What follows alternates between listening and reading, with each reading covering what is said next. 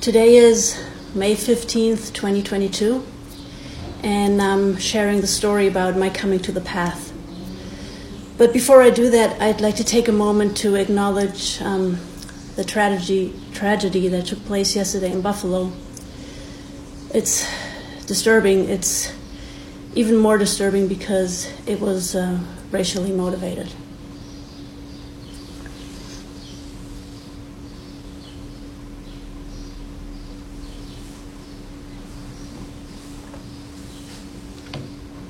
Desiree, say your name. Oh, my name is Desiree, yes. My name is Desiree Yeager-Fine. Thank you, Keith.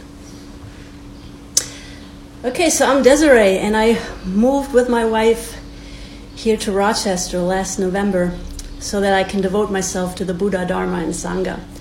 So this is actually a really good point in time to talk about my coming to the path. We both quit our jobs to be here, and my friends and family are a little puzzled about what looks to them an utterly crazy move. Probably is. It's also a good time to talk about my path because my mom is currently visiting me from Germany, and so we were able to talk about my childhood. So part of what I'm telling today is from my memory, and other parts are from memory of my mom. I divided the talk into 3 parts because I'm German and I like organization. And the first part is called Snow White and the Seven Dwarfs. So I asked my mom at the beginning of the week, "So Mom, how was I as a child?" And she said, "Oh, mein Schatz," which means my treasure. "You were a beautiful, beautiful pain in the ass." That does sound like me. So I was born in 1981 in Germany, in the home of Snow White and the Seven Dwarfs. The town is called Bad Wildungen, but don't try to pronounce it. Tony and I are married for 9 years and 10 years together, and she still doesn't know how to pronounce Bad Wildungen. It's a picturesque little village. It has a Baroque castle enthroned on a hilltop, opposite a half-timbered small town. I can see the castle from my mom's kitchen. In the 16th century, Count Philip lived there with his beautiful daughter, Margaret. She died very young and was presumably poisoned, and it is this setting that the Brothers Grimm took to make her destiny serve as the model for the fairy tale Snow White and the Seven Dwarfs. It is a beautiful little village, and it's a giant playground for children. It is surrounded by woods, and it is actually located on the fairy tale trail. So children are encouraged to go out and explore. We spend a lot of time in the woods. Even our walk to school is through deep, deep woods. My father, to this day, rides to the tennis court with a mountain bike through the woods. And whenever I visit my family, I have to go straight from the airport to my nephews. They greet me and they serve me coffee. They never serve me coffee, only then.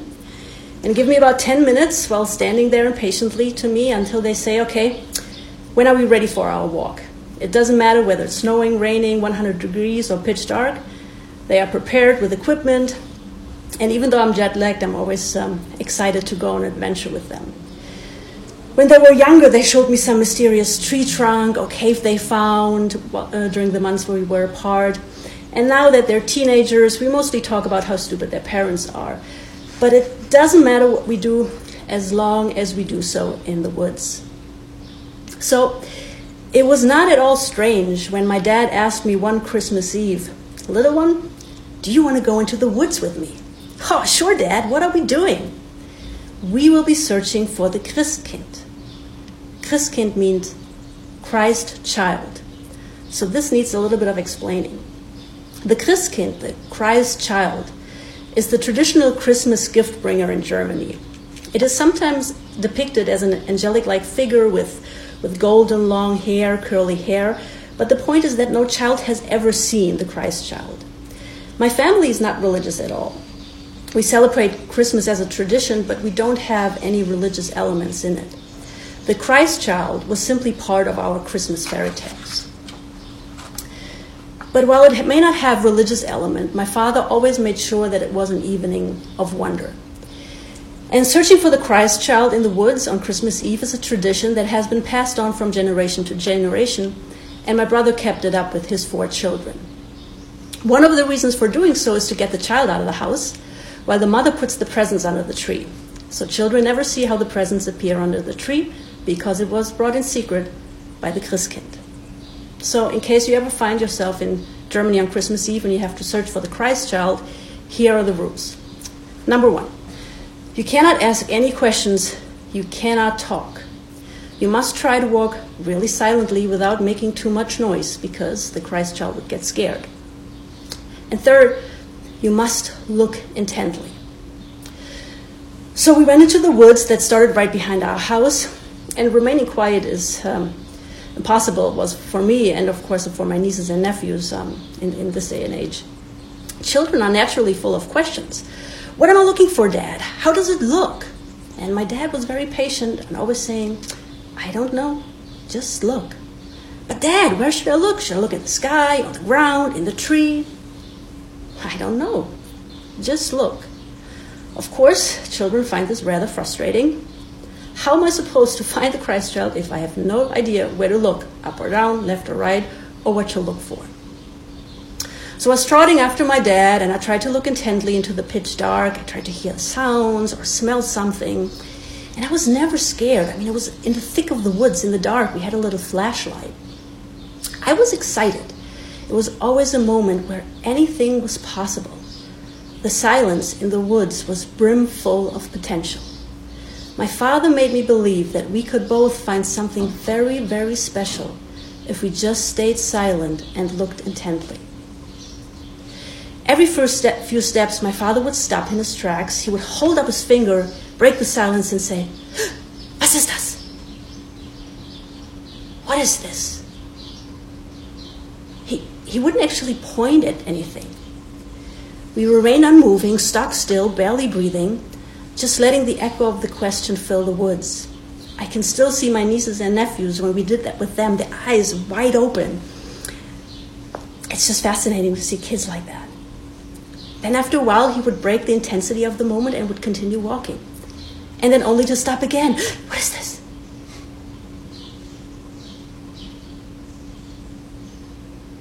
And then he kept walking.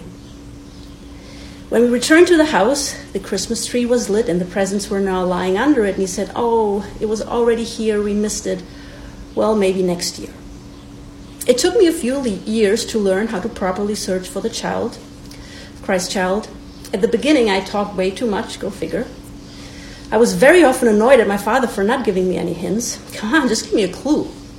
And very often I was disappointed that we didn't find it again. But as I got older, I understood that my father, of course, knew that we would never find the Christ child.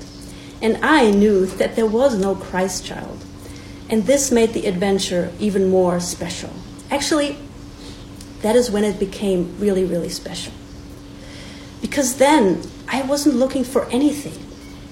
We weren't just looking aimlessly, but we looked intently. We didn't look for anything particular. When we stopped, and my father raised his finger, and he left me standing there in the echo of, "What is this?" He taught me to wonder and sit completely comfortable in the unknown. The words are not important. It doesn't matter what he asked, whether it was, "What is this?" or whatever he would have come up with. What matters was the question mark. When we paused and rested in the silence, we questioned the universe. We opened up completely. The trees were I, the sounds were I, the universe was I. And when we continued walking, you could almost feel the contraction again. It's like, vroom! You become father and daughter in the woods again.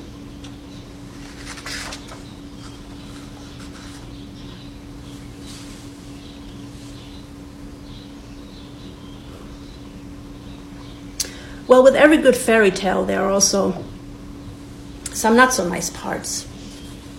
I had to go to school eventually, and I hated school.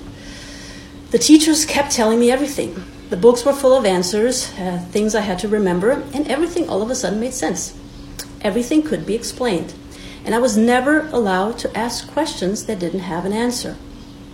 I was so terrible in school that I actually had to repeat a bunch of classes because my grades were just really, really bad. Life became more logical, became reasonable, and with it, I got very sick. Teachers thought that they were giving me something special. They were giving me an education. They were giving me knowledge. While I thought they were taking everything away from me. They were taking the unknown. My parents divorced when I was about 9 years old, and we were flat broke. So my family comes from Naples, from the south of Naples, and immigrated to Germany when she was 9 years old. And she never finished school because she had to take care of her 6 siblings. So when my parents divorced, my mom didn't have a school degree, and we had a lot of debt from that they accumulated during their marriage. They were married for 20 years. And there was a lot going on during that time. My father and I, we had a lot of fights, and I didn't speak with him for 2 years. My brother and my father did not speak with each other for over 20 years. They just recently started to communicate again. During that time, I developed skin rashes on the soles of my feet, in the palms of my hands, and in my face. The rash turned to blisters. They opened up and became infected. My feet were particularly bad. The infection started to eat away at my feet up to the bones. There was pus coming out and blood dripping from my feet. It was so bad that I couldn't walk anymore, and I had to use a wheelchair. I really didn't like the wheelchair, especially sitting at home in a wheelchair was terrible for me. So I learned to walk really efficiently on my hands and knees. I was carried around where there were steps, or moved around in a stroller or a wheelchair in public. Sometimes when the situation got a little better, I could walk with crutches on the heels of my feet. They were not open yet. And I lived like that for about 3 years. I must have been 10, 11 during that time, 10, 11, 12. The doctors had no idea what it was and why they could not get the wounds to close. We went from doctor to city, all over Germany. We tried every medication under the sun, but nothing worked. One doctor suggested that rather than wrapping the feet up in bandages, we should leave them unwrapped in the hope that with exposure to air, they would heal. So I had to leave my feet over a bucket when I watched TV for the blood and pus to flow into. It didn't take too long for flesh flies to start sitting on my feet like they do on dead animal corpses, and they started nibbling away at the wound. So of course, I developed blood poisoning and spent a good amount of time in the hospital. It was terrible. When my mom talks about this today, she still gets tears in her eyes. The doctors eventually concluded that it was psychological. I was indeed very much in distress, but not because my parents divorced or the financial trouble that we had. That was, of course, very sad, but it was almost noise to me. My distress was much more fundamental than that, and I had absolutely no means to express myself. Now I know, in retrospect, that I forgot to wonder. Life became like a 2D movie. Everything was flat and sterile, and I knew that I was not seeing life in its full depth. But everyone just told me that I was just being too sensitive, and I just had to toughen up a little bit. My feet healed eventually after many years of pain, but the yearning, the psychological pain, the yearning for the unknown, that never left me up until I found Zen. The wonder that I had as a child in the woods, the yearning for that never left me. I felt really vulnerable during that time. When you're 12 years old and being carried around, you just feel awful. And the only way I knew out of this situation was to take charge. My mom taught me, if my dad taught me wonder, my mom taught me discipline, and that I could do whatever I wanted to if I really apply myself. So I took charge, and as a teenager, I started to convert this yearning for the unknown into yearning for material goods, because I believed what the adults around me taught me. I thought the solution is simply in power, fame, and fortune. So, with about 13, I decided that I wanted to be a famous actress. And when I decide on something, I very much see it through. I was about 13 or 14 when I started auditioning, and it took me many years of rejection until I started being cast for TV shows. First, I had tiny little one-line roles in crime shows, but it slowly over the years got more involved. Then with 19 or 20, I finally had my breakthrough. I was cast as a main character in a terrible but very famous soap opera on a major channel in Germany. It is still on TV today after some 20 years, and every once in a while they do reruns of episodes in which I played. I stayed on that show for about 2 years or 2.5 years. My life looked great. I was going to the studios every morning, so you drive into the studios and then there are fans waiting at the gate and you're giving autographs. Then you go into the studio, you go to the makeup, you have your own makeup artist, you have someone for your hair, you have someone for your clothes. You're really pampered. I had it. I had it, fame and fortune. I was quite famous for German standards, not for Hollywood standards, but for German standards I was quite famous, which meant that being in public was difficult. I was recognized everywhere, and it may look really nice from the outside, but when you're buying underwear, you don't want people to stare at you or take pictures of you while you choose your underwear. Even when I traveled abroad, I was recognized by German tourists, and even though it's a tiny country, those German tourists are everywhere.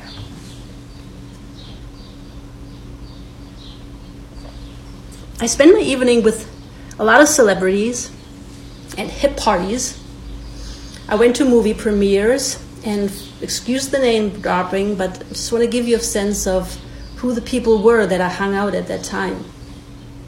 So I went to the movies with Harrison Ford, with Drew Barrymore, with Cameron Diaz, and I even met for his party for his first album, Justin Timberlake. These were the people I hung out with every weekend. It was a really, really cool and exciting time.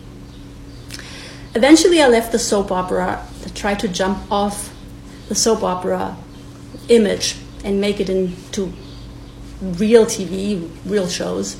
And I acted in a few crime shows here and there. And then I was cast as a main character for a movie. And my goal had always been to see myself, to see my name in the credits on a movie theater screen. And not just anywhere, but in the top of the movie credits. The premiere of that movie was when I was 25. I finally made it on a movie screen. I was sitting in the front aisle with the producers, the other actors during the premiere. I was so proud and I was so miserable. I was supposed to be happy. That's what I expected and that's what everyone told me, but I wasn't. The yearning was still there and I just felt completely, utterly defeated. So I called my manager the next day after the premiere and I said that I wanted out. And this was, of course, a huge disaster given that we had a lot of promotion to do for the movie and all the contracts that I was involved in. But I was done. I wanted out. I blew all my contracts, one of which was with Sony Music, because I had produced and recorded some of the songs that were in the movie. It was a huge mess, lawyers, I blew all the contracts. The movie won 25 international awards, and I didn't care. I actually only just found out that that the movie won 25 awards because in preparing for this talk, I looked it up on Wikipedia. It has been 15 years since then. I am not recognized on the streets anymore, especially not with my new hairstyle. But every once in a while, my mom or friends call me to tell me that there is a rerun of something on TV. So I left the entertainment industry and decided that I wanted to do something more down to earth. So I went to law school. I studied law in Germany. I started working at PricewaterhouseCoopers in the legal department. And then I won the green card for the US in the lottery. So the US gives away 55,000 green cards every year through a lottery. You play it 1 year and then you wait about a year until you receive the news that you either won it or you didn't. So I had just started working as PricewaterhouseCoopers and all of a sudden I won the green card. So I very much wanted to go to the US. It's like a little fed up with Germany. Not because Germany is not a great place to live, but I just didn't see myself there. I wanted to go to the US. So I decided to become a lawyer in New York. I had to study law again. I had to take the bar exam again in New York. I became admitted as a lawyer in New York. And I quickly realized that I felt just as shitty as I always felt. My life is pretty darn amazing. I am very proud of my accomplishments, but I was unfulfilled. I was suffering amidst this wonderful, amazing life of mine. And not only was I suffering, but I felt terribly guilty about feeling this way. I felt so ungrateful for all the luck I had in this life. Let alone, I was healthy, I had a beautiful wife, I had a beautiful apartment in New York City. It was just wonderful, and I just felt like a complete shithead. I still did not understand that life was trying to teach me a lesson. So I changed again. I said, okay, it must be some other thing. I have to do something else. So I decided that rather than practicing law, I will be an entrepreneur. So I built a website, a social network for international lawyers. And by build, I mean that I designed it and I coded the entire network by myself. I taught myself to code over the summer and built the entire network of something like a mix between Facebook and LinkedIn, but just for international lawyers who were studying in the United States. I promoted the website. I don't know how many members it eventually had, but after 2 years, I was bought out by a big company. And there I headed. I was bought out, I got the money, and that was exciting for about 5 minutes. And then again, I was lost and sad. So I changed again. So I said, okay, now I'm going to start writing. I'm going to become a writer, and I'm going to publish books. So I published 3 books. And eventually, I stopped chasing prestige and money, and I said, you know what? I'm just going to get a plain old job at a law school and just settle down. So I got a really good position with great benefits at Brooklyn Law School. Part of my job entailed that I had to travel the world to recruit students. And I really traveled to great places all over the world. I was basically gone every month. But even that still didn't satisfy me. So this time, it was before the pandemic, maybe 2019, about 2018. I was at my wit's end. I was at my end. I moved heaven and earth over and over again. And I was successful under, standards that society gives you. My parents were proud, my family was proud, and I was even envied by other people. But I was just so utterly miserable. And what was even worse is that I had no idea what to do, because I thought, I can't keep going on like this. I mean, what on earth am I supposed to do more? So in my desperation, I started looking into various religions. So I grew up as in the tradition Roman Catholic, since my mom comes from the south of Italy. But again, we were never really religious. It was just more traditional. My grandmother is very, very religious. She goes to church every week, and you see all the crosses in her apartment. And my grandma and I are very, very close. So Christianity was always a part of me. So naturally, I started looking into Christianity first. And then I looked into Judaism, because Tony, my wife, is Jewish. And we even spoke to a rabbi, but it never truly clicked. They always gave me answers. It is like this, and it's like that, and you have to believe this, and then all will be well. But that just didn't do it for me.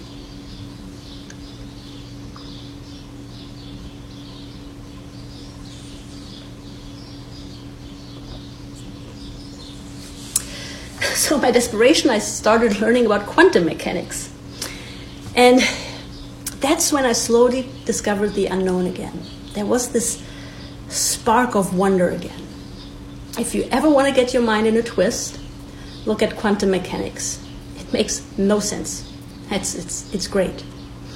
I started looking at the most mundane things with new eyes, quantum eyes, if you will. I didn't understand anything, and it was so exciting.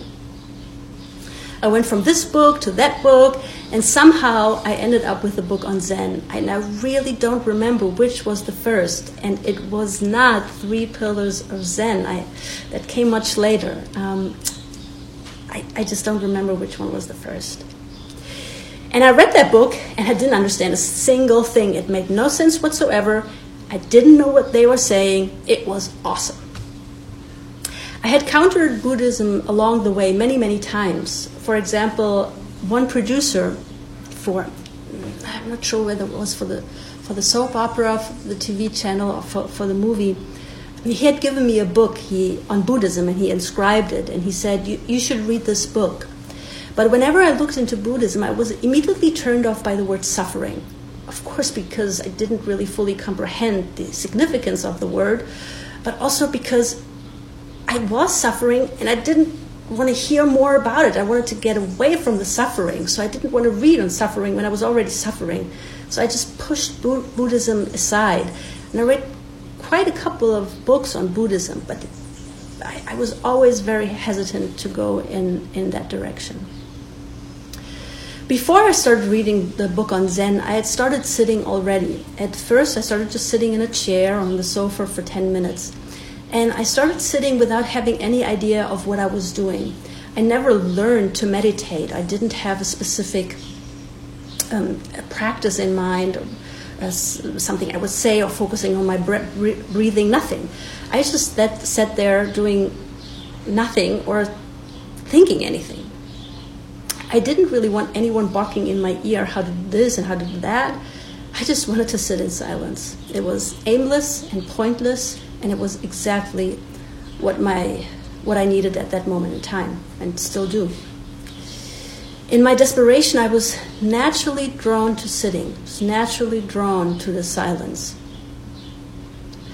I looked into a couple of Zen centers, but it never really clicked. I very much operate from my tummy, and there are no reasons why it never clicked. It just never really clicked until I found this beautiful place. And Tony and I are arguing who found it first. So Tony said she found the Zen center first. I'm pretty sure I found it first, but we're still arguing about that. And I started sitting on Zoom during the pandemic. So I am a generation Zoom when it comes to the Rochester Zen Center. I started sitting on Zoom during the pandemic, and after my first Finding Your Seat with Donna, I started sitting every day at 7 in the morning and 7 in the evening, come hell or high water. In 2 years, I may have missed a handful of sittings. I did my first 4-day online sesshin shortly after I started sitting, maybe a week or 2 weeks after I started sitting, and I spoke with Truman on the phone, and he told me, just take one round at a time. Don't think ahead, which was really great advice that I, of course, completely ignored. The first round was, oh, this is fantastic. Oh, I love it. And about 20 seconds later, I was like, oh, my God. What am I doing here?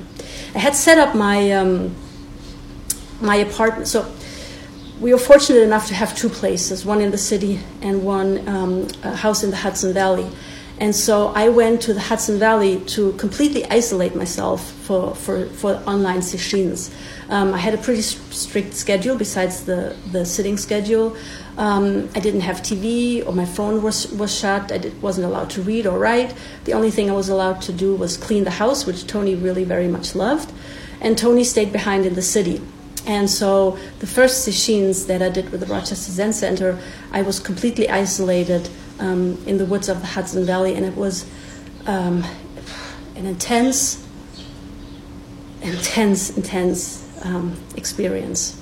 I'm very grateful for those sessions. They were fantastic. I had my first Dokusan with Roshi at this first online 4-day session, and I was really nervous. I didn't know what Dokusan was, and I was nervous because I feared that when I talked to him, that he would start giving me answers and tell me how things are. And I really did not want answers. I did not want him to tell me anything. And of course, he didn't tell me anything. As you know, this is sometimes frustrating. You wish the teachers would throw you a little bone. But teachers, good teachers, in their infinite compassion, they let you sit in the dark, all alone. The most beautiful place to be. When I started sitting, I feel like this young girl in the woods again. I am completely in the dark. I am not knowing, not understanding. I am just wondering. I am questioning intensely with my whole being. What is this? What is this? I don't have anything anymore. All I have left is my wonder, directed at nothing and for no reason. And now my life has depth, infinite depth. I am this tiny little girl with very, very long hair down to my ass, asking, what is this? And I'm not asking with my mouth, I'm asking with my entire being.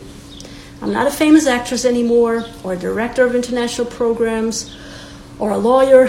I am no one. I know nothing, and I am so happy. Not knowing makes me smile. I spent a month training last July here at the center, and after my first in-person 7-day sesshin in July last year, I knew what lay ahead. And Toni knew right away when she saw me after being apart for 1 month at the train station in Albany. I picked her up there. In the car ride home to New York City, she said, we are moving to Rochester, aren't we? And she said, we're going to do this so that you can devote yourself. She said, we're going to move to Rochester so that you can devote yourself to the Dharma, the center, and your practice.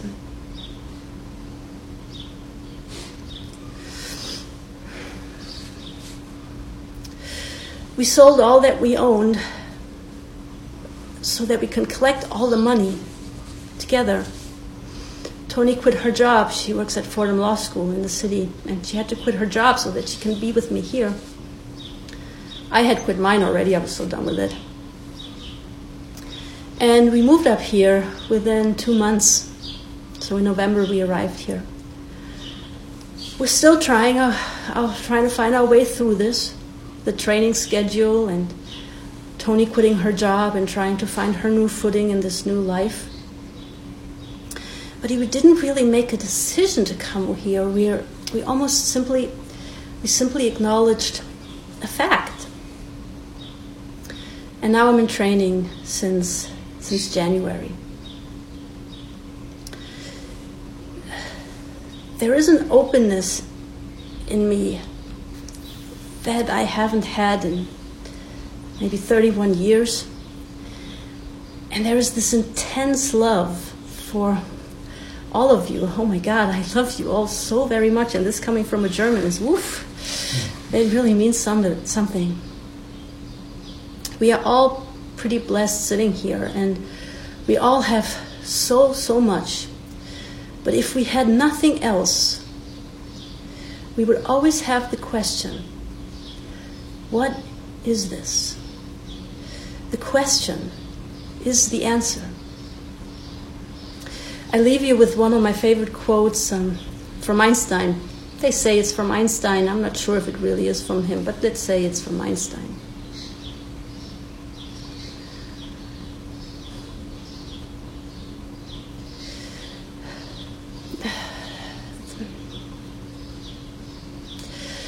The most beautiful thing we can experience is the mysterious. It is the source of all true art and all science. He to whom this emotion is a stranger, who can no longer pause to wonder and stand wrapped in awe, is as good as dead. His eyes are closed. And this is how I came to the path, and I think we have plenty of time for questions, should you have some.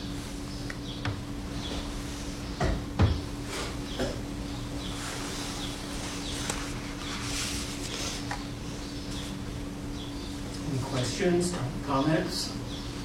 Please don't be shy.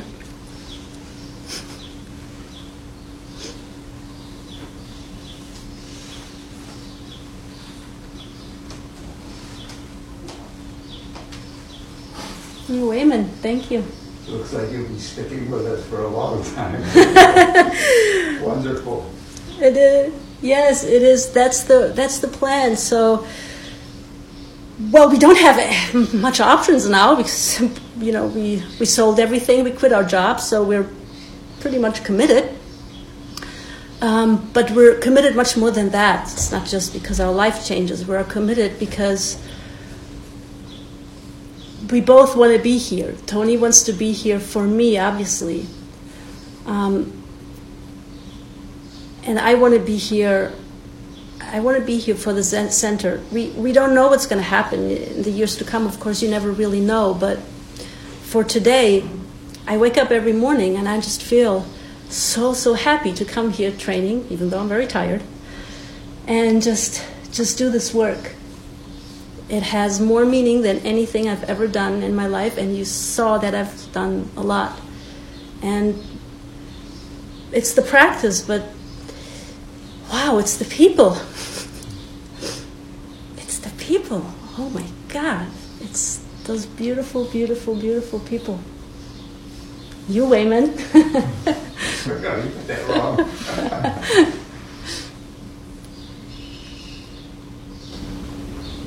Desiree, I have a question.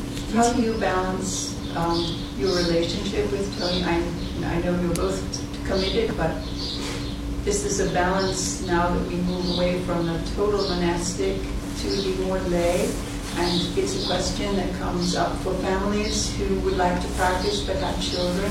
So what is your balance for your way with that? Yeah, thank you for asking that, Errol, because not everything is so easy as I may have made it sound. We struggle. We've had in the last months a few moments where, I don't want to say where we fought, but where we had discussions about how do we keep our relationship going, how do we keep a wonderful, caring marriage, while at the same time pretty much devoting everything I have for the Zen Center. And it is quite difficult, and we're still trying to figure that out. We're sort of trying to take one step at a time. I have actually asked Roshi for an adjustment in the schedule so I can spend one evening more at home and one day during the day at home on Saturdays, because Tony still works at Fordham, so she doesn't have off on Monday. And because I'm not on staff, I'm just a trainee. Roshi was very understanding, and Sensei were very understanding and open to that. We still have to figure it out. I'm an optimist. I know it will work because we both want to make it work. But we also know that it's going to be a little bit of a trial and error in the next few months to make it work. As much as I'm devoted to this place, there is no doubt about it. I love my wife very much, and she deserves to have the life that she wants to have as well. It's not just about what I want. Desiree, how has the visit with your mother been? Oh, thank you, Keith. Yeah, that has been interesting. So my family, turns out, thinks that I'm in a cult, which I thought that they would think that. And they were quite worried, actually. So they were trying to figure out, okay, how do we determine whether she is indeed in a cult? How would you know? I mean, they live across the Atlantic Ocean. They just hear, the things that I say, and then they create this picture of what I'm doing here. And, when we step back and look at it from the outside, it looks interesting. And, it's so my mom, when I told her that I'm going to train at the Zen Center, she said, okay, so you're giving up your great job at Brooklyn Law School, and then you're going to work there and do what? I'm like, oh, Mom, I'm going to work in housekeeping. It's great. And so what do you do in housekeeping? And, you clean the toilets, and you do the laundry. And she said, oh, okay. So now she's here, and we went to Chapin Mill. I showed her Chapin Mill, and she's starting to open up a little bit, but she's very careful. She's just afraid. she doesn't know much about Buddhism. She doesn't know much about practice. She's very much in this Christian tradition, and anything outside of that is very, very scary. But at the very least, she just lets me go along the path. But she has both eyes wide open. So I'm going to bring her here to Arnold Park in the next few days so that she can meet Keith, lovely Keith, and everyone else here. And I'm sure over the years to come, my family will calm down and will realize that I'm just the same person as I was before, maybe a little less bitchy, and I think everyone would be happy about that.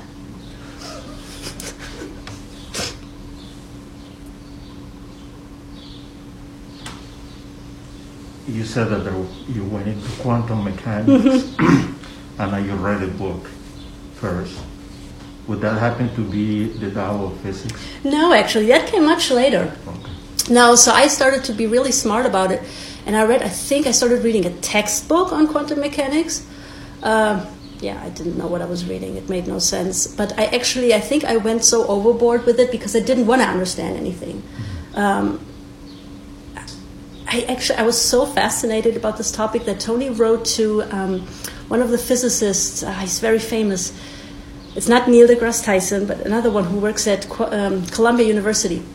And because I was so obsessed with it, she wrote to him and said, would you have 10 minutes to spend with my wife to talk about quantum mechanics and the universe? And the secretary wrote back from Columbia University and said, well, unfortunately, he doesn't have time to talk about the universe. What's his name? I forgot. And then, but she said, here are 2 VIP tickets for a talk that he gave in the city. And so we went to that talk that was all about quantum mechanics. Poor Tony had to sit through it for 2 hours. But I read the Tao of Physics much later, much later. But I read that, and I read also the Dancing Wu Li Masters. Yeah. Mm-hmm.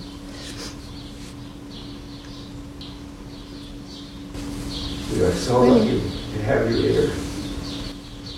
I am the lucky one.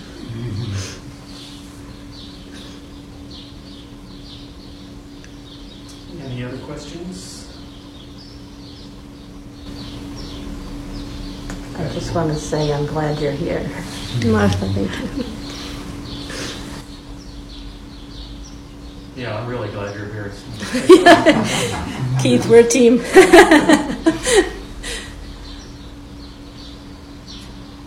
So I guess we're reciting the 4 vows. Keith? Okay, we'll stop.